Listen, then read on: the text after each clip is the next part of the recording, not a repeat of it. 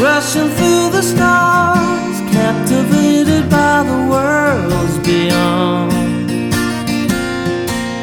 So far unknown, floating in a car past the gates of mustdestroy.com. You aren't alone, it's a small world and you've grown. You want a Chris, Tommy? Oh. Hello and welcome to episode 1 of the Early Doors podcast with me, Simon, and you, Emily. We're here to break down and review and basically just make silly comments on episode 1 of Early Doors. How are you, Emily? I'm alright, thank you, yeah. Good day? Yeah, I mean, I've had better, but then again I've had worse, so Yeah, I can live with it. I think we both have, yeah. At Early Doors itself, we've both come to it from different angles, really, because of the massive age difference between us both. So, I mean, episode 1 was first aired, I've got it written down here somewhere. For everybody, obviously you can't see what's going on here, but Simon said, we need to take notes after watching the first episode. I just watched it and just shouted things out, and Simon's written, I think it's 8 pages, 8 A4 pages of notes. We shouldn't tell them that, because people will expect more than we're probably going to give them. Anyway. 8 pages now. They're going to want 8 pages every week. The episode 1 was first aired on the 12th of May, 2003. At which point you were what age? 5 years old. I think you were actually 4, weren't you? Well, I was born in 90... No, sorry, no, you weren't. Yeah, you were 5, sorry. That's my math. Sorry, you worked in accounts, but don't worry about that. While I was 30. So, that shows you the age difference between us. But I think it's a testament to the show and testament to the acting and the writing especially, that we can both appreciate and love and the comedy of this show. It stretches generations. I mean, quite clearly, you love it, I love it. It's gone through boundaries, hasn't it? I like it. You like it? I like it. Also, I get the impression there's going to be a few comments coming through from you. A few. Anyway, like I said, this is the first episode of our podcast. It's going to be the review of the first episode of Early Doors. We hope soon to have a channel of which you can contact us if there is anyone listening out there apart from friends and family. But I'll hopefully have something on Twitter, something on Facebook, and an email potentially that you can contact us, give us feedback on the crap comments, on the crap audio or whatever. I thought you were going to say visual then. Or visuals, if you can see us, but you can't. Which I really hope you can't. Anyway, we'll stop waffling now and we'll get straight into the review. Okay, so Early Doors starts. We usually, with every episode, with the Roddy Frame song, Small World. If anything, better than the original. And we're introduced to the Grapes pub, which I believe is based on a pub called the Grapes in Stockport. I wouldn't know. I've never been. Well, there you go. Well, neither have I. Something to do after lockdown? Yeah, well, I mean, we have to then there? also confess that we are based in Manchester as well, so Stockport isn't too far away from us, is it? That is true. Yeah. If you couldn't tell that by our accents. We are then introduced to Ken, the landlord, who is, I wouldn't say opening the pub, but he's setting up for the day. Setting up for the day, aren't that? Yeah, setting up for the day. Which it seems to involve the topping up of a brandy, a top class brandy, with some budget brandy from a bottle. Which, now, you've worked in a bar and pubs before. I have. Now, would you say this is common practice? It's actually illegal to sell something as one product and it to be another.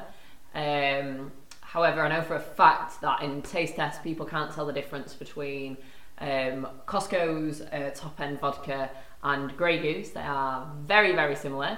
And I did work in a very crummy pub at one point, just over a Christmas period, so it's not the pub, if anybody actually knows me that's listening, that I worked there for 2 years, where they did Jaeger bombs, and before every single shift we would pour Meiser Schmidt, which is it's essentially the same stuff but under a different brand, into Jaeger bottles, and then put the Jaeger bottles in the infamous Jaeger machine to make Jaeger bombs, and we used to make Red Bull.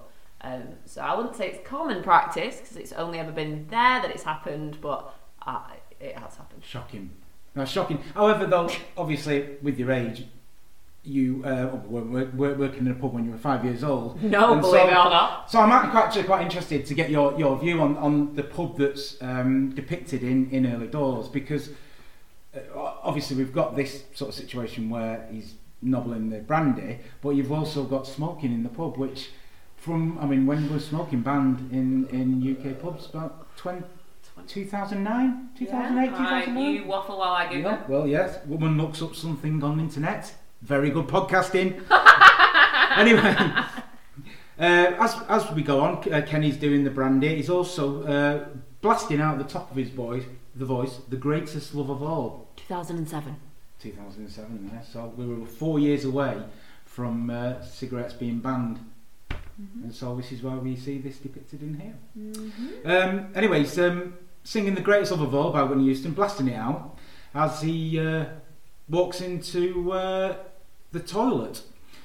Prior to which he tops up the till with some charity coins.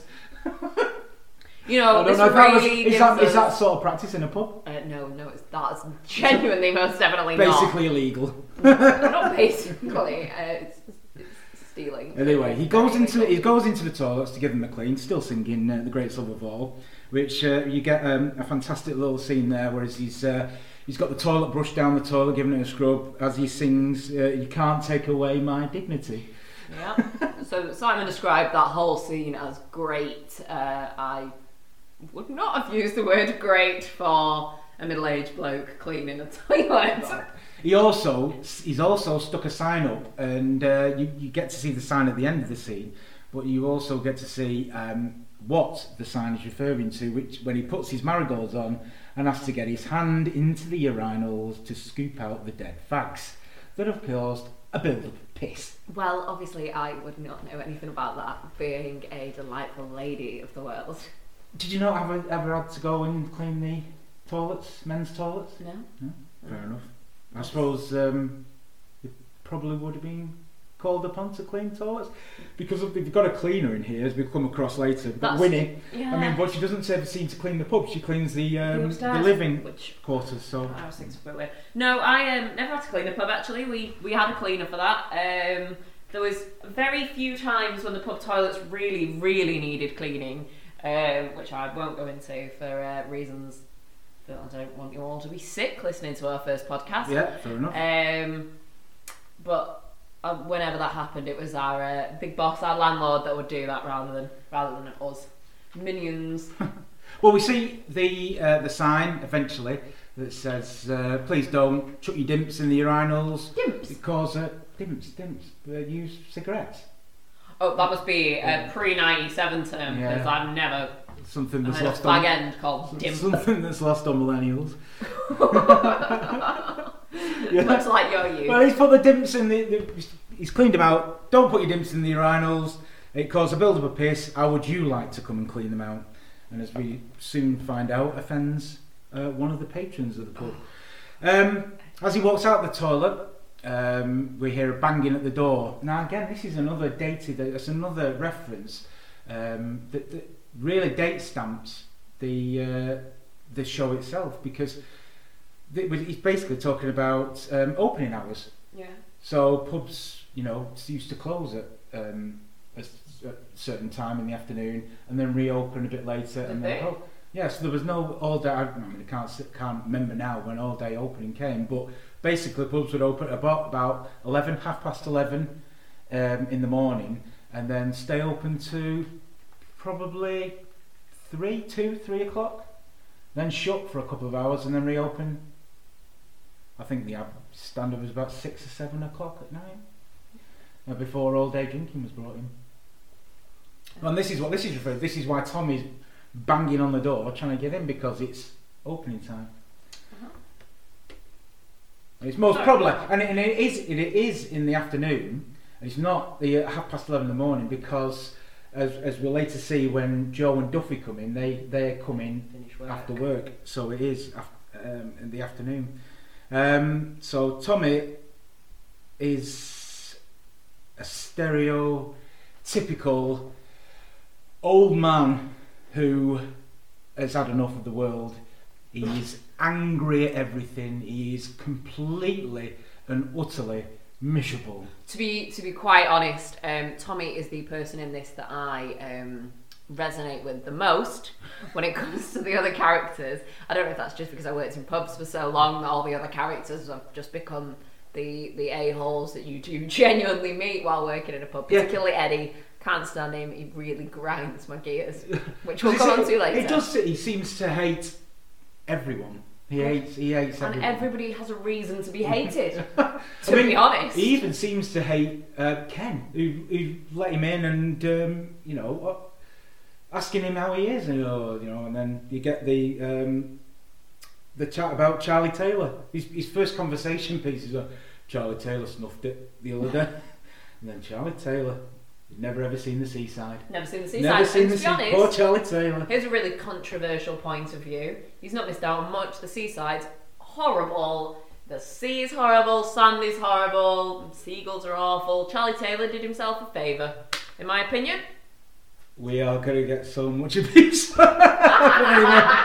Anyway. Yeah, the British public, how dare you slag off the things that we love on our holidays? The northern British seaside. This is what made us millions back in the Victorian day. Anyway, Tommy, Ken says, is it a mild again, Tommy? And Tommy, as always, has a pint of mild. Again, probably another dated reference. No. I'm not sure there are any pubs selling mild these days. My pub used to sell mild. We used to sell John Smith's. John Smith's mild? Yeah. John Smith, you might get sponsorship off them, and they could pay for this podcast. I don't even know if they're still going. Well, let's mention as many beers that serve mild as we can. No, I don't know. Many beers that serve mild? Breweries that still serve mild. I'm not sure that there's much call for it anymore. I mean, I remember going into old Joey Holtz's pubs, Joseph Holtz pubs, for those people who are listening outside of Manchester, a Mancunian brewery, who own a number of pubs and only serve their beer in that pub. But I remember going in and having pints of mixed, which was half bitter, half mild. Oh, it sounds revolting. The Banks Brewery Tap, they still do mild, but they're their own brewery, so. Right, so then, I thought it was a dated reference, but it seems that they are still serving. No, it seems you've just not been drinking in pubs very recently. Or not drinking mild. Oh, well, yes. We're not drinking at all. We're not drinking at all in pubs, as we should say that we are recording this towards the back end of lockdown in 2020. It's Thursday today that we're recording it, and pubs reopen on Saturday, so we've got our booking ready. Oh, God, I can't wait to go. I wonder how the grapes would have coped. It wouldn't, would it? Well, I get the funny feeling that the grapes would have been the pub with curtains closed, lights off, and everybody piles in there anyway, and they probably would have got away with it because of the policemen on the side, and they're going in. Oh, another two characters for me to have a good old cow about. Let's wait till we get to them. So anyway, Tommy takes his pint of mild, pays for it in shrapnel, £1.54. Of course. Bargain. Pint of mild, £1.54. Which is something that I'm going to get onto later in the show. The price structure at the Great, which makes me grey. Anyway, Tommy trundles over to his usual seat, just by the window, or by the radiator. By both of them. By both of them. The radiator under the window. And he just sits there miserable. Ken then reveals that he's thinking about making this happy hour. Anyway, then we cut to the living quarters upstairs, where we see Winnie, who looks to be their personal cleaner, Jean, who turns out to be Ken's mum, and Melanie, the daughter. At this point we're not 100% sure who she is. Anyway, they're having a chat. I think the first comment is from Jean, who says, "I can't stand the sight of him," and then we find out that they're talking about Lawrence Llewellyn Bowen. Now, again, and I think this probably dates the show a little bit more than all the other points. I mean, it does, because I've just turned to Simon and mimed, who's that? Well, other than the fact that you don't know who Lawrence Llewellyn-Bowen is. Right, well, let's explain that. Lawrence Llewellyn-Bowen was a fashion designer in the 90s. He then sort of got onto TV, you know, doing all the fashion shows. Like Doc One. Yeah, there you go. I'm with you. Anyway, he was very flamboyant, long, flowing black hair. All right. Always dressed up in sort of flowery shirts, and he sort of not, I wouldn't say camp, but it was over the top with his dress sense, which is again the dated joke. They basically make a gay joke, which you probably wouldn't be able to get away with if you made this show now. And it's not acceptable to laugh at someone for being gay, and they're basically saying,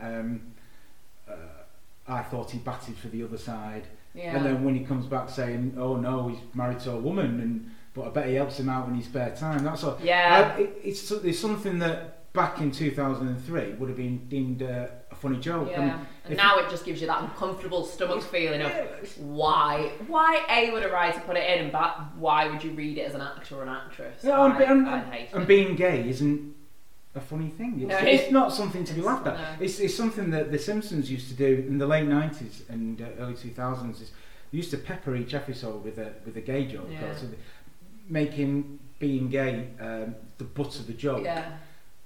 It's not fair, and attitudes have changed since then, so it does slightly date it a little bit. Yeah, well, exactly. Anyway, so they moved on to there. Jean's got a wagon wheel in her hand, and a wagon wheel, which by the way looks massive. Because that's the size they were back in the day. But now they're the size of what, a pound coin?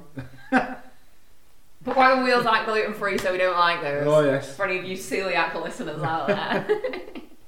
Okay, then we move back down to the pub because Jean has just said she's moaning about Melanie, who we now realise is the daughter, but we're not 100% sure of the relationship.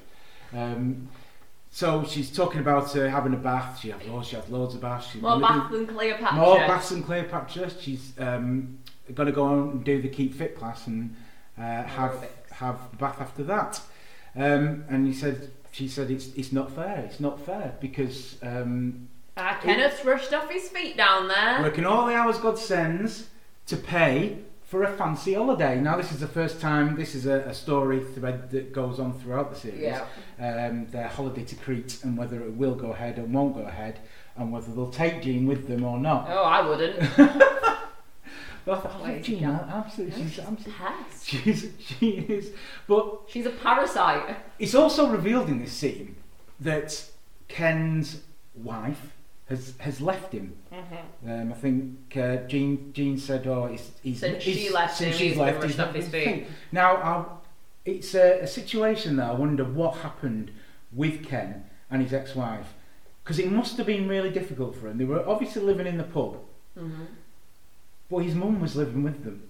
Oh yeah, no wonder. Not she doing left. anything other than sitting down eating wagon wheels, watching TV. Caveat, I'd have got up and gone as well. I'd have left my daughter there straight. But then, and that's the other point, as we find out later on, that Melanie is Ken's stepdaughter. Yeah. But so she stayed with him and not gone with the mother. Yeah, if I could live above a boozer, can't blame her. So I wonder what happened there. It must have been the mother. It must have been Jean. Must have been Jean. Got so far. She just did one. Did a runner. Anyway,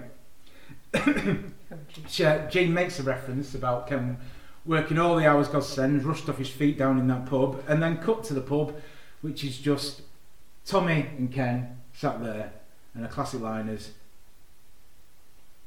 "Do you want a crisp, Tommy?" So what time do you finish officially? 7:30. I'm a bit skint this week, so I need to put some overtime in, you know. Punctured bicycle on the hillside, there's the rain. Will you make a man of me, yeah? Would you like a shamrock, Joe? Oh no, you crap them, can they look not like shamrocks? There's a pub, not an art gallery. Go on then, just one leaf though, I'm gagging. Got a lad. Oh. I would go out tonight, but I haven't got a stitch to wear. The Smiths, this charming man. Label, rough trade, year 1983. Correct, all 80. And then the next scene, we're introduced to another character, Joe. Oh, I quite like Joe. Craig Cash. Shockingly. He comes in, orders a pint of Guinness, and immediately goes to the jukebox. At which point Ken asked him about what time he left work, and he said, "Oh, I clocked off." He said, "When?" Oh, he clocked off early because his foreman had a dentist appointment, had to go early. And he said, "When did you leave?" Or like 5 minutes after he did. 30 seconds. Yeah. Nearly overtook him on the car park. Ever done that? Have I ever left former foreman? Well, I mean, as he goes on to say, he said, "I need to put some overtime." He said, "What time are you supposed to be finishing?" He said, 7:30. I need to put some overtime in. Well, I've never left because I've worked in pubs. So you don't really leave before your landlord because your landlord never leaves. Well, I've worked in an office all my life, and we used to have these things called flex clocks. So it was a similar system to the clocking in and out. You put your key in when you come in, take it out for your dinner, put it back in, and then you take it out at the end of the day. But that thing was monitored like a hawk.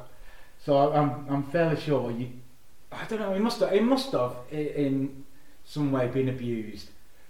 But I think had your manager left 5 minutes early, and then you take your key out 5 minutes, he must have been spotted. I used to work at a well-renowned bar, chain of bars in Manchester for a year, and we had to sign in, but we couldn't sign in without a manager. So the manager had to key in. So you would arrive several hours before a manager would, and only sign in when they arrived. And there were so many times where you'd have to batter them to change your arrival time for the 7:30 that you actually arrived, rather than the 9:30 that they decided to turn up. I don't think I could do it. I'm too honest for it. Yeah, I'd probably cry. But anyway, getting back to Joe. Joe was obviously knocked off work and gone straight to the pub, which is fair enough. Some people do that. It's certainly something I've never done. I might have done it once. Maybe on a Friday night, if we're going on a night out. But basically, looks like what Joe does every single night. He goes to his local pub. I don't blame him. When I used to finish work in the pub, I would just take my apron off, throw it on the chair next to me, and sit down. But you are already there. Whereas he sort of left work. But I had no desire to leave work to go to a pub elsewhere. I'd just rather be in the pub at that point after work. And to be honest, as this series progresses, we get an inkling, especially in the next episode, of Joe's home life. Anyway, so we'll come to that in the next series, next episode. Yes, we will. He sticks on a song on the jukebox. You know what it is? It's by the Doors. No, by the Smiths. Yeah. Give me a clue. No. This is how it feels to be. No, that's his Spiral Carpet. No, it's this Charming Man by the Smiths. To which both Joe and Ken start singing, and Ken then offers to put a shamrock in Joe's pint of Guinness. Which, very interesting, I think it's very interesting, was never actually a Guinness ploy. That was never a marketing thing that they created. And in a way, Ken shit at them. So was I. I used to do people's initials on the top because they were easier to do than shamrocks. We're then introduced to another character, Duffy. He comes in, singing and doing a Morrissey dance, which is having to explain this to Emily again. Who Morrissey is the lead singer. I know who Morrissey is. But my dad's boss fancies him. He used to wave his like a bunch of flowers around when he performed this Charming Man. I don't know because Morrissey was a bit sort of out there, wasn't it? Was he? So whenever you saw him performing this Charming Man, he'd stand there waving flowers or have them stuck out the back of his trousers. For everybody that obviously is listening, Simon is now doing the dance move while looking at me as if I'm going to cotton onto it. But Duffy then challenges Joe. Duffy says, "What's the song? This Charming Man, the Smiths." Label. So this is Joe challenges Duffy. which is rough trade, and the year, which is 1983. Duffy comes in and has a pint of bitter, which is bought by Joe. How much was that? Can we remember? It was £4.20. Oh, for both the round. For a pint of Guinness. So that's a dream at the moment. It's about £4.20 for one pint of lager these days. I mean, £4.20 for a pint of Guinness and a pint of bitter. I hate the price structure at this point. It makes absolutely no sense. Ken says to Duffy, "Are you busy at work?" And Duffy says, "Oh yeah, snowed under," which Ken says, "Same here." And then hands out to a pub of 3 patrons. Quite a little good look from Duffy, just to look around the thing. It's like, it's just one of those little looks. It says everything, but show don't tell. It says everything. It doesn't need to say anything. But through a podcast, very hard to do. Yeah. Both Joe and Duffy sit down, and Ken reveals what turns out to be a through story throughout the whole series, which is the Big Boys Beano. Oh, this gets introduced here. And the Big Boy Beano is all the lads from the pub who are going to go out for the day. They are going to go to York races first. No, they're going to meet for breakfast in the pub first, and then they're going to get a bus to York races, where they're going to spend some money on the horses. Then they're going to get back in the bus and go to the Bamboo Club. The Bamboo Club, where there is 2 sisters who are pole dancers, and their names are Twin Cheeks. Twin Cheeks. But that doesn't end there. No, it doesn't, because that's when Tommy's Viagra started kicking in. Yes. And we go back to the pub for a curtains closed, doors locked, 80s. lock in. Yes. So what a great day. And as they do, it sounds like a great day, they start singing Perfect Day by Lou Reed. Although, have you ever watched it? And we have just watched it. You watch Duffy singing it. I'm convinced he doesn't know the words to this. And he's literally a word or so behind Joe and Ken. That's like me trying to join in your car. Yeah, and his mouth's just moved out. So I then tried to do it originally before making the sound for the podcast. And then here we go, the first to the regiment. I wish I was there. That was not very good, is it? You're gonna have to work on that. Oh, I'm so sorry. You're the one that chipped me pint That's glass. the first time we hear it, and that's their toast. Are we keeping it to the regiment total going throughout the podcast? Well, maybe we should do. That's a good idea. So that was the first one, to the regiment. And you remember the first time you saw it, you said, "Well, what's that? What does it mean?" Yeah. Where is this regiment? It's just something they come up with. Makes no sense.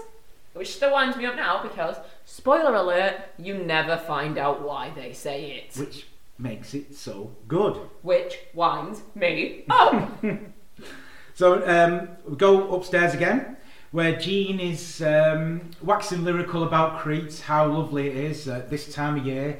She loves the locals because they don't mind her staring at them. Yeah, apparently she spends hours in the old town just gawping at the locals. Staring at the locals, they love it. Apparently. They love it. They don't mind it out there. Absolutely love being stared at there. It's like the racist joke. I don't know. Is that? I don't think so. I don't know. I mean, I know. Casting aspersion on Cretians. They like being watched. Why? Stared at. I don't know. Well, no, it's. Are they known for getting the kit off or something? Maybe they're just. Anyway, she then says nudists. she just says she loves Crete because she can just unwind and do nothing. To which Winnie, who is washing all of her pots, rolls her eyes. Another fantastic little bit of acting there with Winnie. No acting. Oh, from Winnie, I thought you meant from Winnie to you know the roll of the eyes and so God and Jesus, you don't do anything anyway. Which never changes. Then we are then introduced to a couple more characters.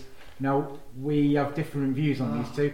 Eddie and Joan walk in. Now I think they're lovely. Eddie and Joan. I thought it was going to be policemen. I love Eddie and Joan. I think they're the most lovable characters you could ever wish to meet. Right, I had my own version of Eddie and Joan, who I'm not going to mention because I don't think it's fair. However, the guy was called Eddie, so anybody that used to come in my pub will know. And him and his wife were the exact, I swear blind that these characters were based on these two. He just yammered and yammered and yammered with the most pointless jokes and comments, and you just have to walk away because you had a job to do. Because he won't stop. Yeah, and his wife was just completely oblivious to it, and she'd just sit and talk, and they would sit there on their own and have their own conversations with themselves, and they just speak at the same time. No. I mean, that's exactly what happens here. Yeah, exactly. It was based on the two that I know. Well, I'm going to take you in my old pub and make you meet them for this reason. they're so, I mean, from watching them like that, you thought, it's such a lovable pair. I suppose if you were sat next to them in a pub, Oh my God. you'd be dying to get away from them. Yeah, they're the type of people that, like, you'd be texting your friend, ring me with an emergency, you'd be pretending that you've got a nosebleed or that you've twisted your ankle and you immediately needed to go home. Because Eddie comes in, he goes straight to the bar. Ken already knows their order, which is a pint of bitter and a Guinness and black. Which winds me up, because when you see the Guinness and black, a lot of my wind-ups are based on pub-based things. There's no blackcurrant in it, and Simon tried to fob me off by saying there's only a drop in. Even if there is only a drop, it's still slightly pink with the head, and it isn't pink, the Guinness, and that really narks me. I feel like the budget probably could have actually afforded £4.50 for the 2 drinks. some blackcurrant juice for the Guinness and black. Anyway, so John goes to sit down.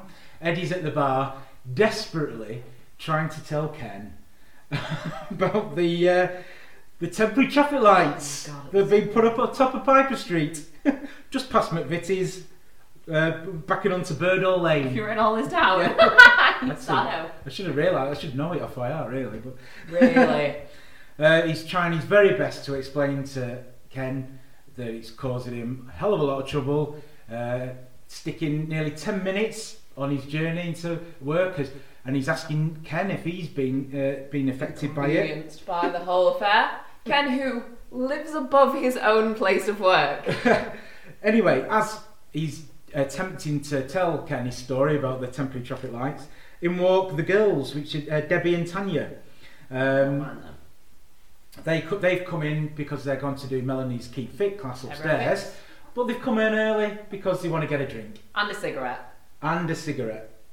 And I'm not sure I'd want to do a Keep Fit class after we took up the other gin and tonic. Gin and Slim. Gin and Slim. And a cigarette. Bouncing around your stomach when you're doing it all. Maybe they don't put that much effort in. I don't know. I used to go out for a drink before doing pole dancing, and I was never sick. Well, maybe they don't put that much effort in. Maybe. That's probably what it is. Anyway, we then also find out that Tanya is a barmaid at the pub because Ken asked her to work. Repping it for the barmaids out there. Asked her to work a few extra hours at the weekend because they've got a Boddington's promotion on. Yet there is no Boddington's tap. Oh no, there's not. There's no black and yellow stripes anywhere in the pub. You can see you just moved the microphone there.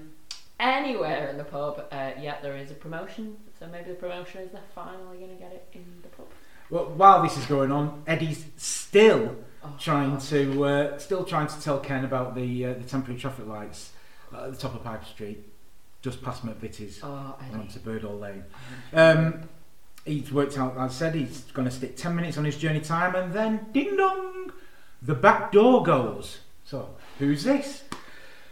Ken goes to answer the door, and it turns out it's the police. And we're introduced here to 2 new characters, Phil and Nige, the policeman.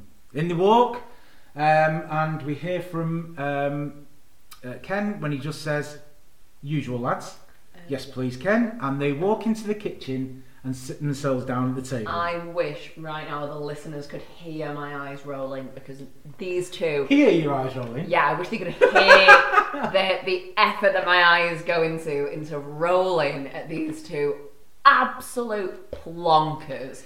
They are the biggest waste of air that the Greater Manchester Police Force has. We're going to get so much abuse here because Phil and Nige are well loved in the early doors community. Yeah, well, I don't know why. They're rude, they're obnoxious, they're not very kind people. They use the phrase, well, you make your own crime in this business, or you decide how busy you're going to be in this business, you make your own work or something. The worst thing they do is they abuse their power, but not in a really bad way, just in a way to get a free drink. They're basically Ken's friends. They're not. Ken, Phil and Nige are mates. If Ken was in trouble, Phil and Nige would come to their assistance, his assistance.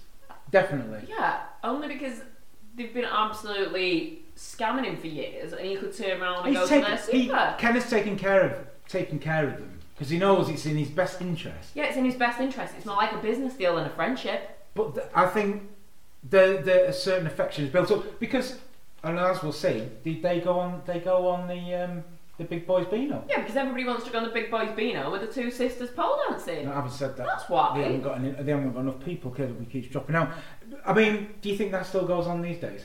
A Big Boys Beano? No, police officers going into pubs for drinks whilst on duty to keep the for the landlords to keep the police out. I mean, it never happened while I was at work. I knew off-duty police officers who used to come in, obviously, but that was... But they were off-duty? Yeah, that was off-duty. They paid for their drinks not and on everything. duty while in uniform. No, shockingly enough, no. The only time we ever saw police people in uniform come in was when it was a crime. Right, fair enough. Anyway, Phil and Nige go and sit in the kitchen, and Ken goes back into the bar, finishes serving Eddie, who's still going on about the temporary traffic lights, and asks Ken if he's affected by them. To which Ken replies, "I don't give a shite. I've not been listening to a thing you say. Eddie, give us $4.50 for the drinks."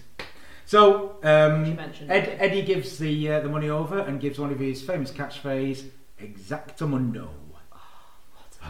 I love him. That's going to be like you, Eddie. Eddie. Go find a different one. Okay, so we then got back to Phil and Nige sat in the kitchen. It always seems to be Phil that has the drink if you go through the episode until the Big Boys Beano. Nige doesn't actually get a drink. I think he always drinks the Coke. Always the designated driver. Yeah. Which is, very responsible of these two wastes of skin. Because Ken asks them if they were knocking off, and he says, "Well, we're going to be soon. We've got enough time for one in here and a quick one down the Oak, and then they're going to knock off." But they do pull Ken up for his after times he had the other night. He said, "Make sure you pull the curtains." He said, after times. After time, isn't it? After time, the after times.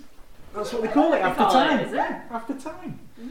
So the after time, pull the curtains closed because if one of the young bobbies spots it, they'll report you. Mm-hmm. He said, but they had a great time when they came in. Yeah, they sure did. Well, but they're okay with Phil and Nige, but not with the young bobbies. Yeah, because the new bobbies have to do an O level.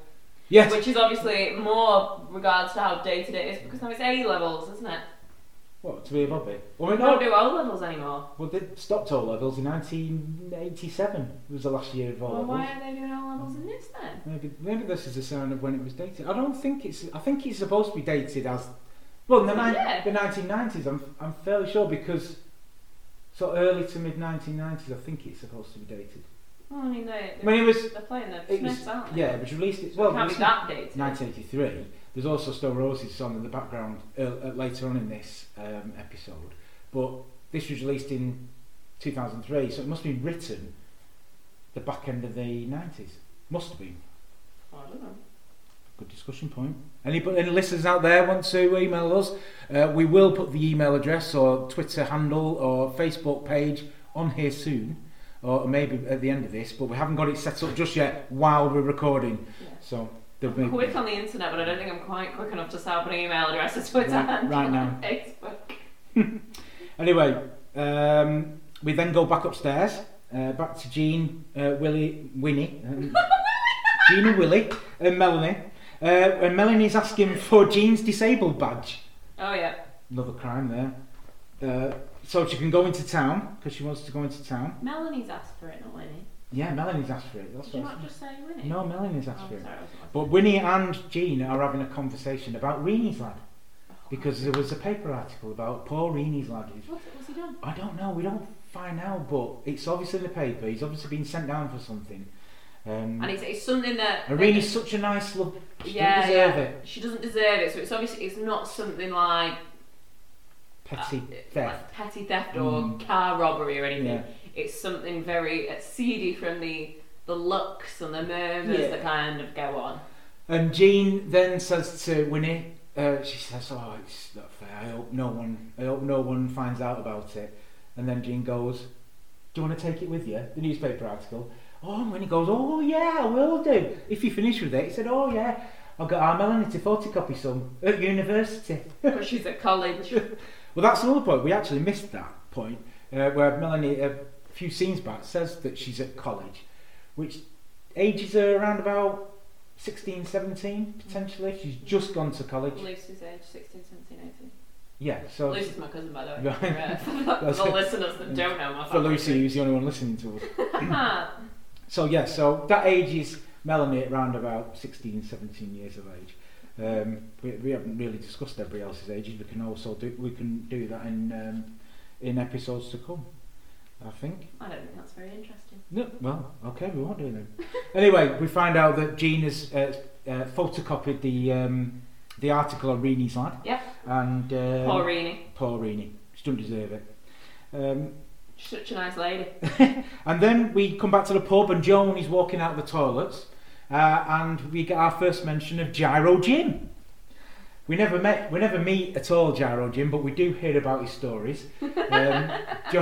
This is a classic. What you were trying to say about Eddie and Joan talking over each other, because Joan comes out and says to everybody, "Oh, did you hear about Gyro Jim?" And everybody goes, "No, what happened?"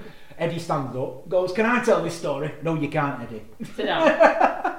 But he still tries to talk over her. He's still such an ass. finishing the sentences for her. Oh.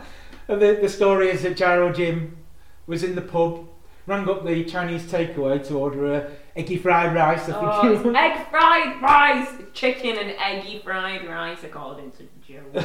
Then he got him to deliver it to the pub. No, he Oh didn't. no, sorry, no.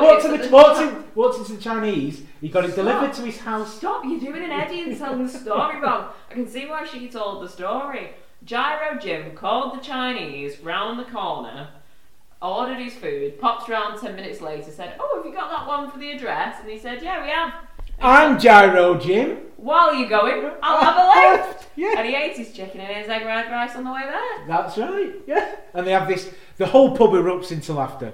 And then Eddie does his usual Eddie thing of going, "And he ate it on the way home." Repeats. "And he ate it on the way home." Has to repeat his joke over and over again. Until nudges Tommy and tells him to get off. it.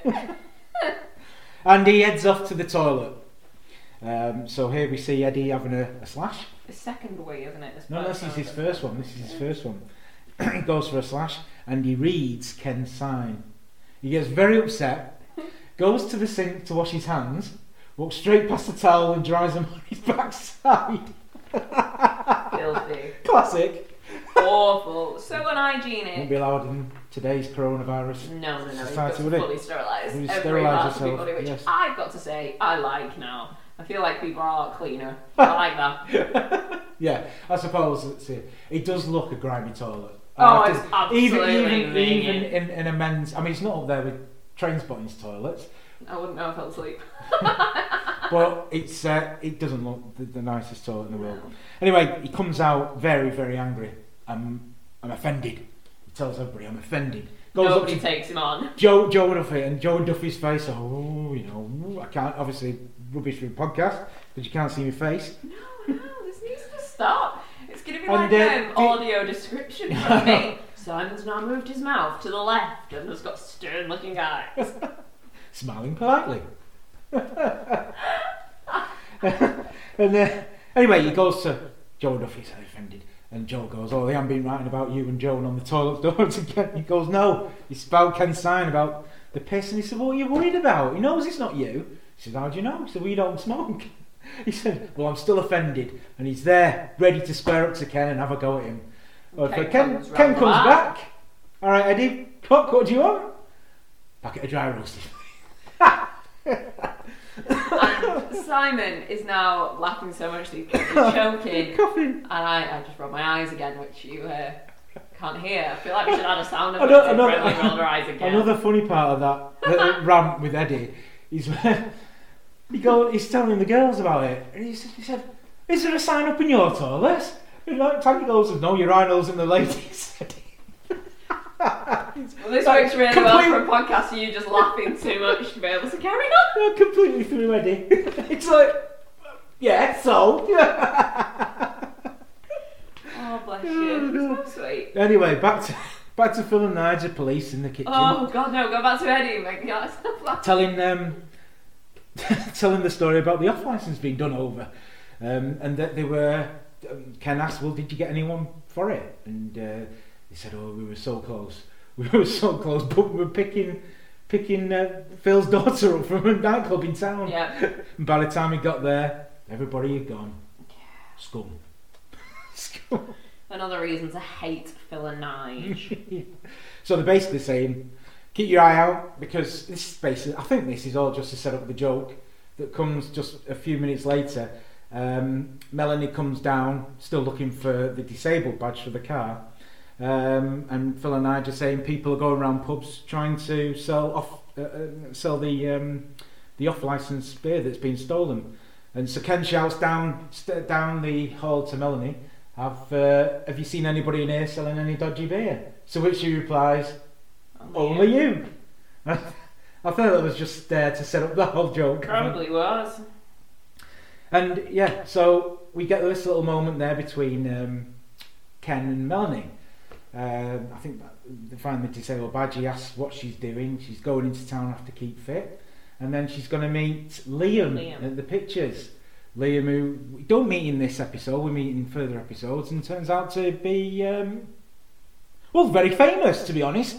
Whose name you've completely... He's looking for the name James McAvoy and all noggin of his. And there's the first mention of Liam. It's also the first mention of... the first time we get to see Ken and Melanie together by themselves. Just alone, yeah. And mentioning about the mother, his ex-wife, and her mother. Because she's going to go and see her mum, and then she's going to go and see Liam. Yes, and this is the start of basically the crescendo that we reach in episode 6, that 3 story. But we won't go any further with that. We'll build up to it. We've already given tons of spoilers out anyway. And anyway, as that makes you cry every time. as she runs up the stairs, he gets a shout from Ken. And keep your hand on your halfpenny. I know the dated reference, but yeah, because who's still there's no such thing as a halfpenny anymore. Keep your hand on your halfpenny. You never heard that? No. Or maybe my dad didn't love me enough to say that. Or maybe he just thought that nobody would want me. She looks like basically keep your knickers on. I know what it means. I was going to swear then, but I don't. Well, again, it's another dated. I think it was dated even for 2003. You'd probably dated for like 1995. I wasn't alive then, I wouldn't know. There you go. Very dated. Then Ken goes back to the kitchen, to which he gets a bit of grief from Phil and Nigel about being soft. And then they talk about the person who did over the... they talk about a guy in the witness protection programme. And they can't reveal who it is, and Ken guesses his name straight away. Yeah. In walks another character into the pub. This is Janice. She comes in wheeling the baby in a pram. Your feelings on this are and this is a smoky environment. Back in the day when you went into pubs, because you've never gone into a pub where there was smoking. Yeah, it stopped in 2007. I was 10 years old. Yeah, so you've never been in a pub. Yeah, I have. I was going in pubs at 10. No, but you weren't going drinking. No. Were you? But I mean, so when you were in there and you come out on after a night out, stinking of smoke. Stinking completely of smoke. Yeah. Even if you didn't smoke. Yeah, well, it was landlord's law. And you never noticed it. But now, if someone was to light up a cigarette in the pub, you would notice it straight away. Yeah, when we used to have lock-ins at the pub that I worked in for a few years, we let people smoke inside the pub, and obviously because it was a lock-in, it was no longer like the point of serving it. I used to just throw me completely opposite. It feels so naughty. It was almost like somebody who just lit up a spoon and started injecting heroin into themselves. Yeah, it's like with how naughty the entire thing felt. If you go into Europe now and you go to a pub or a club, I hate that. It's completely shocking. It just shocks you. Yeah, when you go into like a cafe in France, there's a family smoking next to them. Oh God, how rude! It's a strange one because it was common practice and stuff. Yeah. Anyway, but she walks in with a baby into this, so completely not the best environment for to bring a baby in a pram. Not the best, is an understatement. She goes straight to Joe and asks him to look after the baby while she goes to Keep Fit. And which eventually Joe doesn't want to do, but he eventually relents. because she wants to get fit for the father. The father won't look at her. I mean, it's revealed that she doesn't actually know who the father is. It could be Duffy. It then turns out, as she goes upstairs, Joe says, "This could be yours." And it turns out that, and this is the first time it's mentioned that Duffy has affairs. Duffy is promiscuous with himself, and he's obviously with himself. He's married, but he's obviously had a knee tremble in Ladbrokes doorway. I love that phrase. Honestly, it is one of my favourite phrases to use. A knee trembler. Knee trembler in Ladbrokes doorway with Janice. To which Joe said, "You could have had a bet on yourself."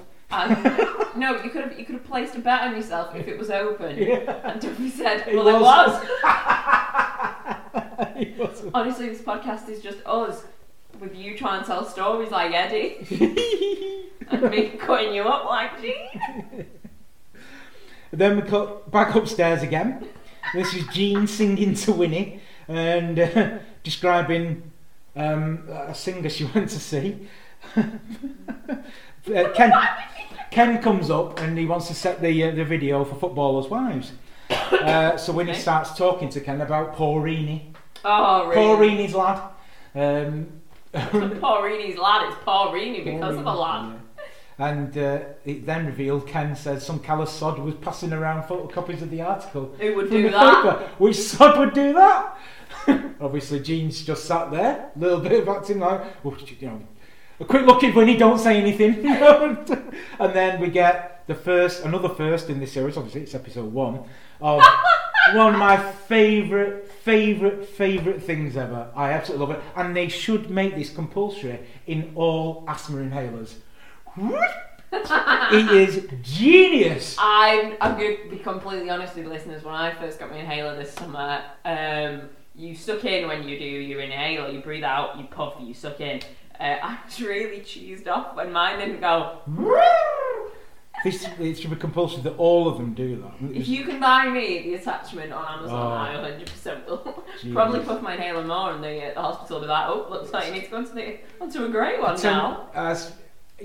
There's definitely there's things that go through this series, the regiment, the run through stories of Melanie and Ken, and the inhaler.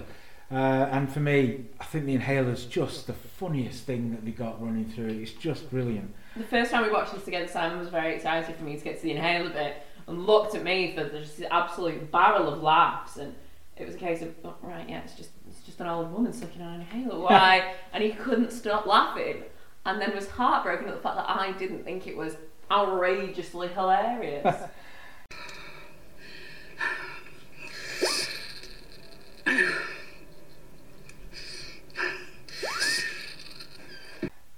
Then we cut to Duffy in the toilet having a slash, quickly followed by Eddie, who's not long been, which Duffy points out. Oh yeah. And he says something like he's got prostrate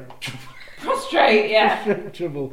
He can't go. He has that moment when all blokes have had it, when you stood next to someone in the urinals, you're dying for a slash.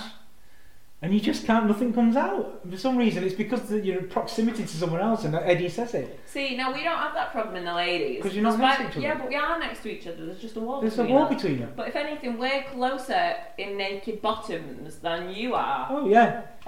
Stood up, yeah. But I guess it doesn't occur to us. It's a strange one. Unless you know you're going to trump, at which point, like, all the muscles in your body focus on just holding it. Well, he could be absolutely dying for a slash, and if someone stood next to you in the urinal, it will not come out. Anyway, really? Eventually Eddie. So weird. Eventually Eddie lets go, and starts to ask Duffy about the temporary traffic lights and whether they're causing him any problems. The infamous traffic lights make their return. Duffy isn't listening. He says something like, I don't know, Eddie, I don't watch Newsnight and stuff, stuff like that. And explains that he gets the train to work. Yeah, no, he doesn't. That's not Duffy. Duffy leaves and says, I'll set a timer for it and whatever. And then, as Eddie finishes, he carries on talking, but there's no one else in the toilet. However, he carries on talking to the traps. cubicles? Well, no, in the men's toilet you call them traps. Why? Trap 1, trap 2, trap 3, you know. What are cubicles? You know what you call them traps? We don't call them traps, we call them cubicles. I would definitely call them traps. Anyway, Joe is sat in... Right, so listeners, write in about whether it's a trap or a cubicle. Yes, yeah, we're I'd very, like to know very the interested. gender balance on this. Once we give you our communication... Yeah, please don't just like work out where we work and live and stuff. And come chasing us down the street. Yeah, somebody knocking on the last How thing dare I need. you, Eddie? The last thing I need is more people contacting my school. So, where were we? Oh yeah, it turns out Joe is in trap 1, and he starts talking to him about the temporary traffic lights, and you hear Joe in the toilet, and he says, "No, Eddie, no." And he says, "I tend to get the drain," as he forces one out. To which Eddie's response is, "Do you find the drain more efficient?" And literally Eddie's face is right up against the His hand is door. on the top of the cubicle. Joe can definitely see his hands in the cubicle already. His little feet will be sticking out underneath. I would never ever talk to anyone like that if they were in the cubicle. No. And then, I've only ever chatted to people in cubicles when I've been absolutely steaming. and then a Or if I've needed toilet roll. classic line. Go away, Eddie. Go away, Eddie.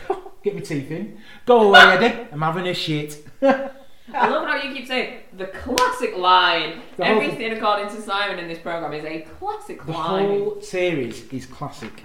Absolute classic. Is it? Yes. Anyway, Eddie comes out of the toilets and informs the whole pub. Well, he goes over to Duffy first and said, "Don't be expecting Joe back very soon. He's having a shit." He goes up to Joan and tells her that Joe was having a shit. Which seems to quite excite Joan. She finds it Joe quite really exciting. loves it. There's like a bit of clapping and a bit of rustling for Joan. Then Phil and Nigel then leave him through the back. They're just basically talking about the fact that it's pointless reporting anything to the police.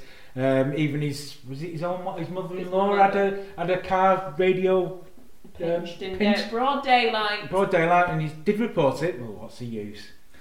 And then another through joke is revealed here with the crime can't crack itself, which Phil says I've just come up with that one, and then he uses it all the way through. And then another joke which is spotted by the eagle-eared ones, and I think it's quite well known in early doors communities on Facebook and Twitter. Oh, what cool kids you must know. When they walk out the door, they get walkie-talkie transmissions in radio transmissions, not walkie-talkies. Yeah, in what's the alphabet? What do you call the alphabet? Phonetic alphabet. Is it phonetic alphabet? It is the phonetic alphabet. And the one that is this episode was Tango Whiskey Alpha Tango. Twat. You can't say swear words like that on a podcast. It's our podcast because My name's going to it. What if my kids listen? We'll tell them not to. Okay, so then we go back. Ken's back into the pub now. He's free from the police. And he asks Joe and Duffy if they want to play cards. But then spots that there's a baby in there and goes, "What's that?" So Joe's response was, "It's his," referring to Duffy. They sit down to play cards. Melanie comes running down the stairs and she gives the question, "What's that?" And it's Duffy's was the response. From everybody. Yeah, from everybody. She then has a go at Ken, said that there's no room for her to do a keep fit upstairs, and he needs to move his train set. So thus revealing that the Ken has a train set to play with, which gets everybody in the pub having a laugh. It sure does. And singing at him and laughing at him, and even Tommy at the back goes, "Choo choo." Which I'll hand it to you, Tommy. I mean, we all know that Tommy is my favourite person. That was brilliant. Just love him. That's I wish like the most sound clip happy he's seen he is when he's ripping the piss out of someone. Choo choo. Choo choo. I'm gonna phone you with that like 3 in the morning tonight. Anyway, the baby starts crying because of all the ruckus. Yes. And Ken goes, "Bloody hell, look what you've done." He goes to the toilet, and then you get a little thing about Joe saying, the fat controller who's rattled his cage. And Duffy does say something. Oh, he's all right, Ken. He's all right. He can take a joke. Next minute, Ken comes steaming out of the toilet. So, who's done it? Who's done it, eh? Who's written wanker on my sign? And that's the end of episode 1. A fantastic opener. I absolutely love that episode because you get introduced to each one of the main characters. Well, and you apart from Liam.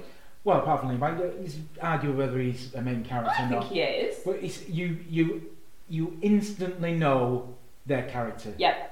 You know who they are, where they all stand with each other. Yeah, even with a few words, you're aware of their character and how they would react in small situations. It's testament to the acting and it's testament to the way it was written, I think. Out of 10, I'd have it as, I mean, this is probably a silly thing to do, to rank these episodes out of 10, because I'm going to score most of them very, very highly. But this... I'm not joining in this ridiculous But because I know there's episodes down the road that I will potentially give a 10 to, I'm going to give this an 8 out of 10. Well, I'm not going to join in on your silly scoring game. Well, you're going to join in on this silly scoring game, which is your favourite scene or words or lines from the episode. Well, we all know it's Choo Choo. It's Choo Choo from Tommy. Well, it's got to be, hasn't it? It's just... I think mine is Jean's Inhaler. Woo! And also... Honestly, next episode we're going to put the sound clip in. I'm so sorry as well about my laugh. Every time I laugh and look over at the sound thing, it's just the lines go massive. Yeah, we're going to get the sound clip of Jeans and Nails so you don't keep getting our terrible impression of it. Yeah, we'll in the editing process, we'll try and get something. We'll edit some clips in. Yeah, we'll edit at the end. So we're saying this, and we've probably already added the. It's like Back to the Future. Anyway, I also like the Joe, I'm having a shit, Eddie. Leave me alone. That's also a funny bit. It's a roll my eyes. Another swear word. I'd like all the listeners to keep a tally of how many times I swear compared to Simon in this. Okay, and I think we should just give credit to the actors and the people behind the show. Please don't do this. Yeah, we're just going to run through them. So Ken was played by John Henshaw, Tommy by Rodney Litchfield, Jean by Rita May, Winnie by Joan Kempson, Melanie by Christina Bottomley, Joe is Craig Cash, Duffy Phil Mealy, Joan Lorraine Cheshire, Eddie Mark Benton, Tanya Susan Cookson, Debbie Lisa Millett, Phil is James Quinn, Nige is Peter Wright, and Janice is Maxine Peake. I don't know if anybody else listens to audiobooks by the BBC. I was just listening to the Poirot one on Audible, but at the end of each episode, that's what they do. And in today's programme, he's been played by Adrian Dunbar, and that's what they do at the end. And it's just weird that you've just done it. You also know when the credits roll, special thanks are given to Caroline Aherne and Peter Kay. Really? Really. Now the reasons for that. The show was ultimately written by Craig Cash and Phil Mealy, but it was a project that was started by Craig and Caroline while they were still, or while they were still doing Royal Family, or while they were just finished Royal Family. However, Caroline had issues with drink and had to go away into a rehab facility and was unable to continue, which is the special. And Peter Kay came in as the script editor to replace Caroline Aherne. That's so nice. So friendly. How is she now? Did she come out of it alright? No, she died. Oh. She died in 2016. Caroline Aherne. No, but she contracted cancer. Oh, right. And she died very sadly in 2016 amongst all those celebrity deaths. Oh yeah, we had that celebrity wipeout in 2016. She was unfortunately she was one of them. Yeah, very sad, very sad. And I also just want to pick up on, we'll do maybe a couple per episode, but just because I picked probably the main one for this one, we're just going to stick with him. And I just want to go pick on one of the actors, which is John Henshaw. Was born in Manchester. Who plays Ken? Who plays Ken? The pub landlord. Yeah, he was born in Manchester in 1951, and he's got a CV as I don't know, as long as anything you can think of. Really? I thought we ever seen him in this. Oh, he's in tons of things. I mean, on top of this, and I've got a list of things here. Let's go through it. He's been in GBH, Cracker, When Saturday Comes, Last of the Summer Wine, The Bill. I interviewed somebody from The Bill for a TV show when I was a child. Emmerdale, Casualty, There's Only One Jimmy Grimble, The Royal Family, The Cops, Nice Guy Eddie, Life on Mars, which is one of your favourites. Oh, he was in Life on Mars? Yeah. The Moors Murderers, Oh. The Visit, Looking for Eric. Looking for Eric, funnily enough, this is one of my only claims to fame. The main guy in Looking for Eric was a regular in the pub that I used to work in, and he follows me on Instagram, and he's just like the character that he plays in everything. There you go. He's also in Stan and Ollie, the feature film with John C. Reilly and I forgot his name, Alan Partridge. After everything that Simon says, he looks at me with hopeful eyes, just to me shaking my head like, nope, not seen it, not seen it, not seen it, never heard of it. The other two I've got down, he was in Scylla and Cradle to the Grave. And that's just a fraction of what he's been in. Anyway, that is the end of the podcast. It was the end of episode 1 of Early Doors. I hope you enjoyed it. I know it's probably been a bit garbled at times. This is our first time ever doing a podcast. Hopefully we'll try and improve. Any feedback, as I said during the podcast, you'll be able to give us once we've set up an email address, Twitter, Facebook and whatnot, maybe an Instagram account. We'll do that. No, we're a podcast. What have we got to show people? I don't know, pictures of Early Doors. What, they've got to watch Early Doors. Anyway, we'll sign off now. Thank you for listening. If you got this far. Have you got any final words for the listeners? Yeah, I've only got 2 final words for everybody. Go on. Choo choo. Leave me alone. I'm having a shit. See, they've got temporary traffic lights over at Samuel Street, Ken. What? Yeah, temporary traffic lights, yeah. Resurfacing it. Cordoned it off the end from the top end of Piper Street, past McVitie's up to the bank on Birdall Lane. Right. There's talk it's all going to be one way now.